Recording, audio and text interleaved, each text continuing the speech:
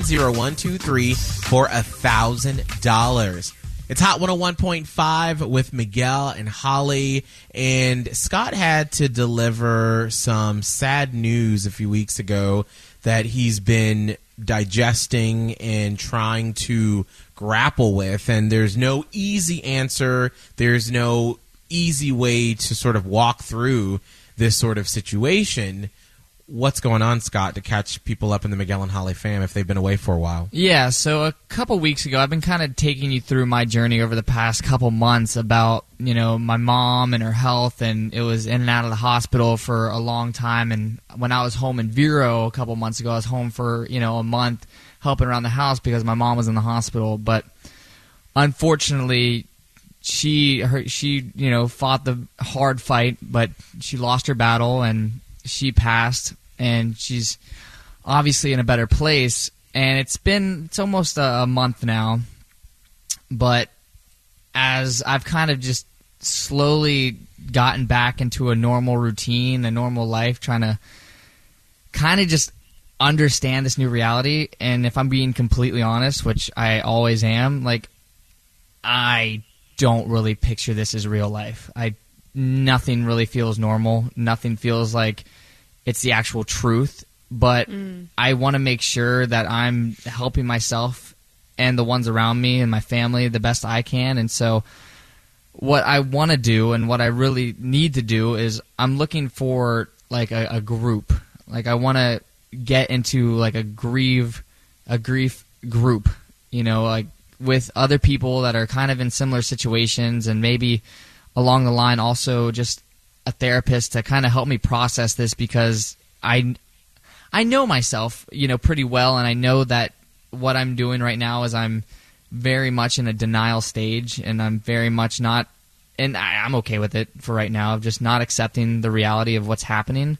But I just want to make sure that I'm kind of just doing the best I can to make sure that I'm slowly getting better through this whole thing.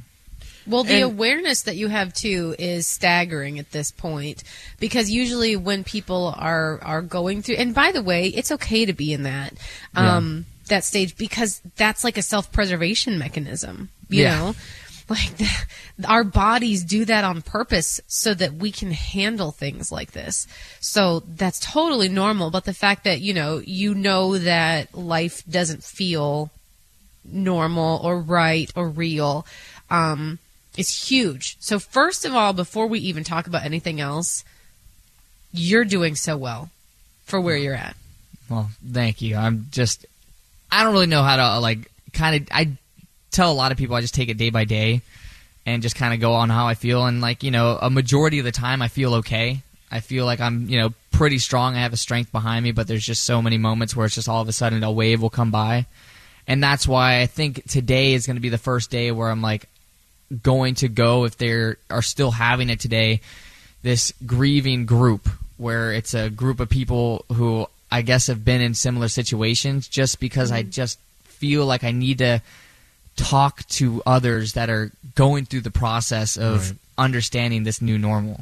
Yeah, I mean, I feel like when it comes to trying to wrap your brain and your mind and your soul around how to walk through this situation, there's nothing that I can say that can help you. There's nothing Holly can say, because we haven't been through it.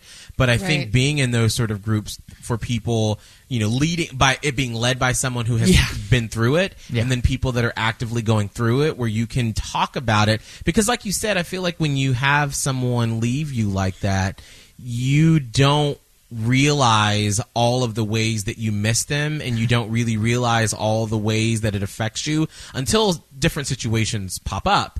But having those people there for you, so you get the tools to be able to navigate those situations, I think I'm very proud of you for doing that, because I feel like it would be so easy to just say, well, I'm sad, but life is just going to keep coming at me and I'll deal with it as it comes. But you got to start that work now to really, truly digest it and truly feel it.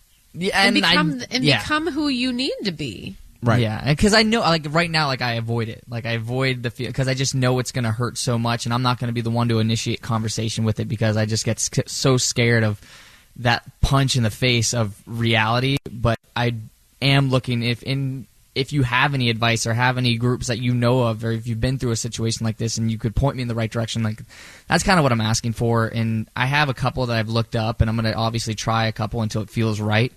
But I just want someone there to kind of like hold my hand and guide me through this process, because I have no idea what I'm doing. Right.